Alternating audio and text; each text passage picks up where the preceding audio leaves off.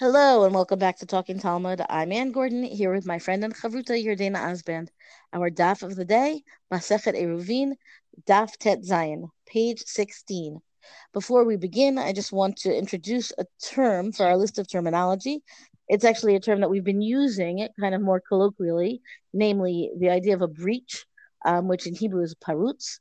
And at this point, we've seen enough of it in the context of defining the maximum of a breach, the minimum of a breach, the function of how much enclosure do you have to have to the exclusion of the breach. And we're going to continue to see more and more of this, a vertical breach, a horizontal breach, and so on. I wanted to make sure that we have it in our formal lexicon that, it's not quite as essential, let's say, as a Korah and a Lechi, but it's up there. It's one of these terms of how much wall, how much enclosure do you need when you have an enclosure, and how much can in fact be a breach. So I think that definition is very important. And the issue of is the breach, well, or even just the whatever you're putting up, horizontal or vertical, is going to be a big part of our discussion with the Mishnah that's on that page. But before we get to the Mishnah, which is on Amud Bet, Amud Aleph really, and Ann and I went back and forth, should we read it? But it's just so lengthy. Really, basically, is a continuation of the previous stuff of Tadvav, discussing this machlokas of Rav Papa, and of Rav Papa and I'm losing now who it's with, and with Rav Huna. Thank you. About this particular case of parutz ke'omed, right? When the breach part and the standing part are equal to each other. And Rav Papa says that it's mutar, you can carry in that page in that particular case, and Rav Huna says you cannot carry in that case. And basically, the way they try to sort that out here is they quote a very lengthy Tosefta from Kilayim, which again is interesting because I think one of the themes we keep seeing is that much of our understanding of the construction building of an Eruv, we're going to compare to the partitions and the construction building that's necessary in a field in order to plant a variety of different seeds. And how do you make sure that you're not doing Kilayim? So again, we see that again on this page, and really going in a very, very detailed way through this Tosefta and trying to figure out, based on the language of the Tosefta, who does it more support, the position of Rav Papa or the position of Rav Huna? And ultimately, they're not really sure, where do they land with all of this? So I think the ending is actually very interesting. And if you look right before the Mishnah that we get to, the Gemara reads as follows. I just got to find here.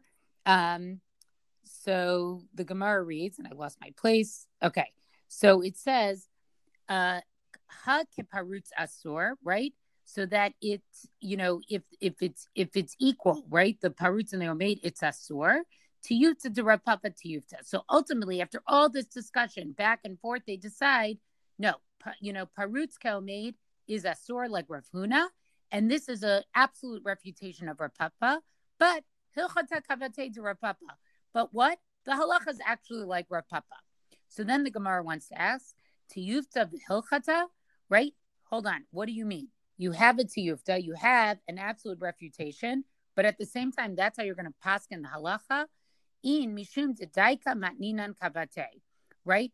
Yes, because why?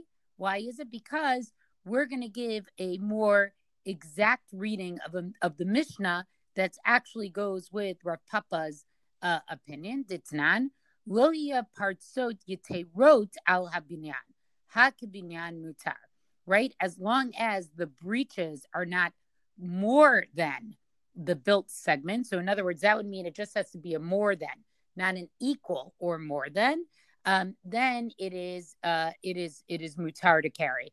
And that goes like Rav Papa. So I think it's interesting to see that almost in a way, I'm not sure, to me, I almost read this as they know what the halacha is. Like the Gemara, the Amoraim knew where we actually land, right? And it's probably, they knew where they landed based on what they were seeing around them, right? Which we saw, I think it was yesterday's daf or the daf before. It was the daf before in Gedalit, where they said, go out and see what people are actually doing, right? I think they knew that they saw that people were following Rav Papa. but yet they have this Tosefta and Kilayim. They can't quite figure out how to make it work. It really can't work with Rav Papa. But ultimately, the halacha is like Rav Papa, and therefore they have to amend the Mishnah in a way in order to make it follow Rav Papa. So, I think this is a tension sometimes that we see in the halacha. Like, we know how we actually paskin. What do you do when the sources themselves don't exactly line up with how the halacha is actually practiced? I also found this to be one of these disputes that kind of dances across the page as we go. Let's understand Rav Papa. Let's understand Rav Huna. Let's knock down Rav Papa in favor of Rav Huna. No, let's knock down Rav Huna in favor of Rav Papa. Now, obviously, all the details of how that is accomplished are relevant, and that's what the daf is really doing. But there's still this kind of we've seen it before here in Eruvin, right? Which is, I guess, such a mathematical masechet. It's not surprising, perhaps, I'm not sure, that they follow the machlokiyot, that they follow these disputes evenly throughout. Once they're going to have that kind of dispute, they can track it all the way through. And there's something kind of beautiful about that, if complicated. And I think that also it's, it's almost in a way like they pursued this huge intellectual exercise of really deconstructing these opinions based on the sources. And then at the end, they're like, okay, but what's the actual halacha? That was just sort of like an intellectual pursuit. We wanted to see how far could we take it? How could we really understand those two different opinions? But now, tiyufta de Rav Papa, tiyufta, but hilchata to Rav Papa. That really is actually the bottom line. It's a very interesting conclusion. It's a very interesting conclusion. Okay, I want to jump into the next Mishnah, right, which is immediately precedes what you've just read, Yordana. But it also immediately precedes, right, if we pay attention to the way the text itself is constructed, right? If the last time I was reading a Mishnah, I wanted to note how it appeared in the context of the daf, including its placement in the Gemara. Today, I want to pay attention to how this Mishnah really follows on the heels of the previous Mishnah. And in this case, it happens to be essential because there are words that are in the previous Mishnah that do not appear in this Mishnah that are really what it's all about. Namely, that caravan, right? What does it mean, a caravan? It means like a traveling cohort of what? Of people, of covered wagons, of chariots, I don't know, right? Like whatever the appropriate gear is for the time of, that's what it means by caravan, right? As opposed to, it's not one structure, it's an entourage that is traveling. But these words, shayara, for example, that's in the previous Mishnah, is not here. It just says, Mekifin shlosha chavalim, zela malamizeh, v'zela malamizeh. I mean, it dives right in to what they're doing, right? They've camped in the field and they're trying to put up, again, none of this is in the Mishnah. They've camped in a field, this caravan. The travelers are trying to put up, some kind of enclosure so that they can make their Eruv for Shabbat, right? That's the whole goal. And they begin, right? Like the Mishnah kind of just assumes that you're already with the program. You know that that's what they're doing. And then here's how they do this. And what they do here is very unusual. I don't know if it's tachlis unusual for people doing it, but it's a puzzler. Mikifin shlosha chavalim zela malamizeh v'zela malamizeh. So they unfurl or unroll, I guess, 3 different ropes, and they're going to encircle the place that they want enclosed with these ropes, and they are going to be placed, horizontally one above the next, meaning so that you have 3 ropes, and that what you're looking at is basically, 3 lines of rope, one above the other, and it's going to go the whole way around wherever you're trying to make your encampment. You have to make sure that they are together, close enough together, that no more, or in fact less than or equal to, right? It has to actually be less than 3 tfachim between each set of ropes, because otherwise you end up with such a gap. The gap will be too big for we spoke about this some time ago now, for that kind of, we called it imaginary, right? The idea that there's a theoretical or a figurative wall that appears in that gap, right? That gap is fundamentally closed in by virtue of the fact that it does not reach a distance of 3 tfachim. So the gap between the top rope and the middle rope, and the gap between the middle rope and the bottom rope ends up being filled in. So now, even though what you have going around your camp is fundamentally 3 different ropes, from a halachic perspective, what you have going around your camp is fundamentally a wall, right? And then the next bit is right that as these ropes combine, right, meaning how much space do they take up? Shiur chavalim oviyan yeter al tefach kidei sheyehe hakol asarat tefachim. So you want the width of the strength, I guess, the width of each rope together, meaning when they combine together, you have just less than 3 tefachim of air between rope and rope and rope. And then so that's right, 3 and 3 tefachim. And then you want to make sure that you have that altogether the ropes themselves combine to be just a little bit more than a tefach, so that you end up with 10 tefachim. Now I'm having trouble with the math here, because I think that it's not.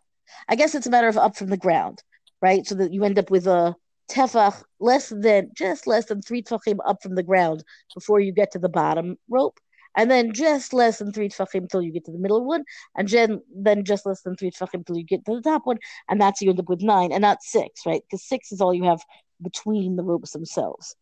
Okay, now the Mishnah continues, but I want to pause here just for a moment to say that I've actually seen this done, not actually for an Erev, but for a sukkah, where there's a concern that the sukkah was so billowy, right, that the cloth that went around this very large sukkah, that I experienced at one point in my life, was so billowy that it was going to make a gap of more than 3 tefachim. So then the question was, what are you supposed to do? You can just start, cut that fabric down the middle and start sewing it together. That wasn't going to work. So instead, literally, we took ropes, bands of I don't know, canvas, something, and it went around the whole sukkah, and the sukkah wall looked like it was this fabric, right? That was the nice sukkah experience, but the halachic wall was literally these ropes, and it was very strange then, and it's very strange now to read about it, to hear about it. But it's something that in fact can be practically used, certainly if there is a need, even if it's, again, like you're relying on the gap between the ropes coming together to make a wall, fundamentally, right? Okay, and here we get to the next bit, which is going to be relevant for when we talk about parutz, when we're talking about something that's a breach, if it's going to be vertical or horizontal. Mekifin bekanim ubilvad shelo yehei ben kaneh lechavero shlosha tefachim. So, okay, it doesn't have to be ropes. You can encircle your enclosure with boards, right? And they can be vertical boards, and then you really, it will feel like you really have a solid enclosure. And the caution here is just make sure that you don't have 3 tefachim as a gap between each board and the next. So here you're not talking about vertical, you're not talking about a horizontal gap, you're talking about a vertical gap. Either way, you still don't want 3 tefachim in between. So here, and then the Mishnah continues, and it's, let me just read it, and then I'll explain why I find it interesting. By a shayara dibru divrei Rabbi Yehuda, the chachamim omrim lo dibru b'shayara ela b'hoveh. So the Mishnah says, and it's like such a self-referential Mishnah, which is not common at all, right? It says, when they spoke about the caravan, then this is a statement of Rabbi Yehuda, right? That he was talking about these vertical things, these vertical boards, or alternatively horizontal boards, or horizontal enclosure elements, let's call them, right? And the claim there is that you didn't actually need, right? Did you need to have a full solid covering, or could you in fact have lavud and good? Can you have the gap filled in by virtue of the proximity of the different elements, right? So then when the Chachamim say that they spoke of a caravan, right? It says the Mishnah concludes because they were speaking in the present, behoveh. Ela behoveh. They're speaking in the present. What does that mean? This was their typical case, right? That people traveling in a caravan would have to, come and set up real partitions to be able to have an enclosure. and they would. I'm sorry, they wouldn't be able to set up a full enclosure with boards, right? So then they had to use something that was lesser, and that meant ropes with gaps or boards with gaps that would be, again, as long as it's not more than or up until including three tefachim and more, right? So so they're talking about the. I feel like it reminds me of the robber of Machel ben Drosai, right? That he would eat the. If you remember this from Masachet Shabbat, right? The question was, how cooked does the food need to be cooked to be edible? Because he was on the go. And once he was on the go, then it just needed to be edible. It did not need to be fully cooked to be yummy. So here I feel like, they're traveling. And in traveling, they're not setting up their ideal Eruv. They're setting up something that will be feasible, that will be functional, that will enable them to, in fact, carry on Shabbat. And then the Mishnah just concludes, and with this I'll end and hand it back to you, Yardena. Kol mechitza she'ina shel shtei v'shel Erev, right, which gets translated to be the warp and the woof, meaning the vertical and the horizontal. If you don't have both a vertical and a horizontal, then you don't really have this kind of separation. Divrei Rabbi Yossi, Rabbi Yehuda. That's his opinion. V'chachamim omrim, achad mishnei dvarim. The rabbi said, one of either one, either vertical or horizontal is sufficient. And we've seen this kind of dispute throughout, meaning we've seen Beit Hillel and Beit Shammai debate this as well. Beit Shammai says you need this and this, and Beit Hillel says you need this or this. So here we see Rabbi Yossi saying you need this and this, and Chachamim were more lenient, and they said no, one or the other, as long as you have either horizontal elements or vertical elements establishing your enclosure, even though you're using the gaps to fill it in, but you're traveling, and we understand that we're dealing with a minimal case to make sure that it's functional. Right. And I think that when I read that, the horizontal versus the vertical, it totally reminded me and was a parallel to the Lechi Korah, machlokas that we saw previously. So the Gemara then, spends some time sort of exploring that, the horizontal versus the vertical. Do you need both? Do you need one? But then they get into another interesting piece of this Mishnah. And I know yesterday we talked about that we had that Mishnah that talked about that a lechi could be from a living animal. And then we got to the Korah Mishnah. And I think one of the things we teased out is, you went from this one Mishnah, which was totally not practical, to a super practical Mishnah, right? People are traveling. It gets to be Shabbat. What can you do so that you can carry a little bit around your, campsite? But the Gemara asks something interesting here, right? Makifin bekanim, b'shiryain b'yachid lo, right? They want to know this method of creating, a mechitza so that you can carry. Is this just for the case of the caravan, or is it for the yachid? In other words, is this the exception? Is the caravan the exception, right? This normally wouldn't really be something that's permitted, but we understand we need to make this permit. In other words, we needed to create this scenario because this is something that happened. It was part of human life. Or is the Mishnah just giving us an example of when would be the most common time, sort of, that somebody would need to construct something like this? And it would be when you would be traveling in a caravan. But if a yachid wanted to go ahead and do this, a yachid could. So a yachid meaning an individual. An individual, right? Like I'm by myself in a Carmelite and decide I need to, I'm camping by myself. Which is I don't mean to interrupt you. I'm just, right. You can, but it's kind of a fascinating presumption of a case. Like, right. Yes, exactly. So it says the Gemara, B'shiryain b'yachid yo, like, right? So in other words, when we read this, is it saying, yes, with a caravan you could do this, but a yachid can. V'hatanya, so now they're going to quote Brisa, Rabbi Yehuda Omer, Kol mechitzot Shabbat lo kitir liyachid yoter mi beit satayim.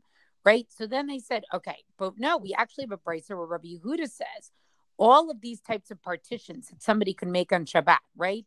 Which are either, the horizontal or vertical, the Chachamim only allowed them for an individual space that is not greater than, they did not permit it to a yachid if it was more than 2 seas, right? It was more than mi beit satayim, right? So this would basically say up to an area of beit satayim, an individual would be allowed to do this. Kids Amar Rav Nachman v'itame Rabbi Bar Abaye, right? So some say this Mishnah that we just said is actually according to the opinion of Rav Nachman, and some say it's actually Rav Bibi Bar Abaye, lo nitzracha ela litain lahen kol tzarchan. Hachanami litain lahen kol tzarchan. This halacha, right, of the thing with the caravans was only given, right, to provide for people who were traveling in a caravan and they needed room for all of their space. In other words, what is this thing with the Beit Satayim, right? That you need a certain amount of, like, if you're going to put it up, it's because you need the space to carry, right? Like, we're not going to constrict you, if you're traveling and you have animals and all this stuff, we're not going to constrict you that you only have Dalit Amos or something like that to carry around. So this Mishnah of Rabbi Yehuda, right, is to be understood as that basically, like, the caravan is there to that a person has enough room basically to carry. So in other words, am I wrong in inferring from this? It seemed to me that this was like a very genteel way of referring to the fact that people need to go to the bathroom. Oh, I don't know, but that's a very interesting question. But it does not mention that. But you might actually no, but like right. when we talk about like Oset Sarchav, right? Like sometimes, excuse me for a minute, right? It's very polite. Okay, he has to go do his needs. That way, but I think no, but so I don't know. I don't know that it's. I don't know that it's. I think that's what it's saying. In other words, you don't want to be sitting next to your excrement. You know what I mean? So I think you're probably right. Like, you need enough space to like live a little bit for the 24 hours of Shabbat, right? So, so what he's basically saying is like, no, this is for a caravan, right? But, this halacha really just applies to a caravan, okay? But, and it doesn't make a difference what the size is going to be. But when it's an individual, right, this is the amount of size that you can actually build up to. I'm still struck by the fact that an individual is traveling on Shabbat and is going to make an encampment, meaning clearly he's not going to get to the next place where people are living in time, right, for Shabbat. So he has to do this. And I feel like, well, yeah, that must have been the case for peddlers, and it must have been for people who are traveling all the time. But it's so foreign, and I say this as somebody who has now and again, cut my arrival on an Erev Shabbat a little bit too close. And still, I can't imagine, like, I'm going to be in a field, so I better quickly set up an Erev. It's really very daunting to me. Okay, I hear what you're saying. I didn't think of it that way. And then the Gemara goes on and says, right, Heicha Itmar de Rav Nachman Bitame Rav Bibi Bar Abaye, right? Where is the statement basically of Rav Nachman or maybe it was of Rav Bibi Bar Abaye? Like, where did they actually say this, right? What was it in context of? Ahad Itznan, right? It was having to do with the end of the Mishnah. Kol mechitza she'ina shel shtei va'arev eino mechitza, divrei Rabbi Yossi b'Rabbi Yehuda. Right? So they're really saying that this statement, okay, of lo nitzracha ela litain lahen kol tzarchan, right, was really made in regard to this last statement of the Mishnah, right, that the mechitza that's made needs to have, vertical and horizontal. Otherwise, it's not considered to be a mechitza. And this really is the words of Divrei Rabbi Yossi b'Rabbi Yehuda. This is really a statement of Rabbi Yossi, the son of Rabbi Yehuda. Umi amar Rabbi Yossi b'Rabbi Yehuda hachi, right? Did Rabbi Yossi, the son of Rabbi Yehuda, actually say this? V'hatanya, wasn't it taught in a brisa? Echad yachid ve'echad sharya l'chavalim. Both an individual and a caravan, right? You can use ropes, basically. Uma ben yachid l'sharya. What's the difference then between, okay, an individual and a caravan? Yachid notnin lo beit satayim, shnayim notnin lahem beit satayim, shlosha nasu sharya, v'notnin lahem beit sheish. Divrei Rabbi Yossi b'Rabbi Meir. Right? So the difference would be as follows. If it's an individual who's constructing this, the halacha allows that he has beit satayim. He has two, seah, okay, in which he can carry. Right? If you have two individuals together, they get an area of two satayim. Once you have three individuals, now it has the status of a sharia. And therefore, they can go up to what? Two beit seah, two satayim, beit satayim per each person. So then you get up to a total of 6 satayim. Well, I should say 6 seahs, right? Satayim is just 2. And this is what Rabbi Yossi, the son of Rabbi Yehuda, is actually saying. The Chachamim Omrim, and the Chachamim say, what? Echad Yachid, Echad Sharia. Whether it's an individual or a caravan, Notni Lahem Kol Tzarchan. They're allowed to basically take the space that they need. Ubavad Shelo Yehei Beit Satayim Panui. As long as what? As long as there won't be that there will not be an unoccupied space of Beit Satayim. In other words, they can't, basically, mark off, right? Or enclose off an area that's 2 satayim bigger than what they need. And that kind of makes sense what the Chachamim are saying. Like they're saying, yes, we're going to let you do this, and we'll even let you do it as a yachid. You can't be greedy with the space. You're not allowed to mark out, whatever it is, an acre of land, right? Needs to be like the land, the amount that you would need in order to sort of, in order to keep Shabbat. Okay. But it's also very strange. It's also, let's say you want a part in the sun, part in the shade, meaning I can imagine, right, maybe I'm wrong about how large I think a sa'ah is, but if a mikvah is 40 sa'ah, right? That's right. A sa'ah is not a lot of space. So then I understand that it should not take a lot of sa'ah. Why don't we tell everyone how big that is? Okay, so I've looked this up, right? And when we look it up, we see that a sa'ah is supposed to be the capacity. It's a volume. It's a measure of volume.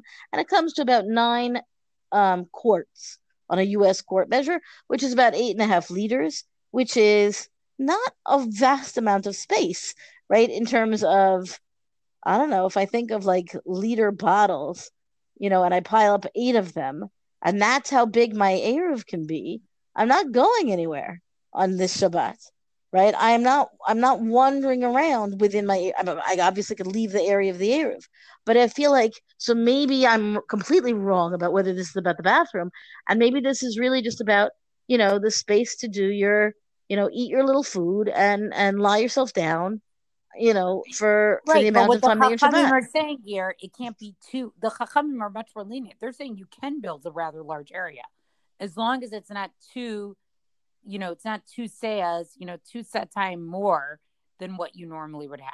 So, the Gemara goes on and continues this discussion and explores it a little bit more. But, my reason for reading this is I just think it's interesting to see that, I think part of what they're trying to, explore about this Mishnah is this the exception, or is it giving us just the classic case of why you would build something with chavalim, like why you would construct something like this, the classic case being caravans, or is the caravan actually the exception? I don't know that we necessarily come, I think ultimately that's somewhat of what the machlokas is over. But, at least the Gemara recognizes them, or recognizes, that Mishnah itself, the construct of that Mishnah is a little bit unusual. Yeah, I hear that. I mean, and again, right, the Mishnah says the Mishnah itself says that it brought the common case. So it must have been in use. It must have been in need, right? We've been talking all along about how Masachet Eruvin is practical, and that it isn't just, let's see how far these hypothetical halachic, standards go. So I believe that people needed to know how to do this. I'm not sorry that we live a little differently now. Not at all. That's our DAF discussion for the day. Rank us, review us on all major podcasts. Thank you to Rabbanit Michelle Farber for hosting us on the Hadran website. Let us know what you thought about this DAF and this particular Mishnah on our Talking Talmud Facebook page. And until tomorrow, go and learn.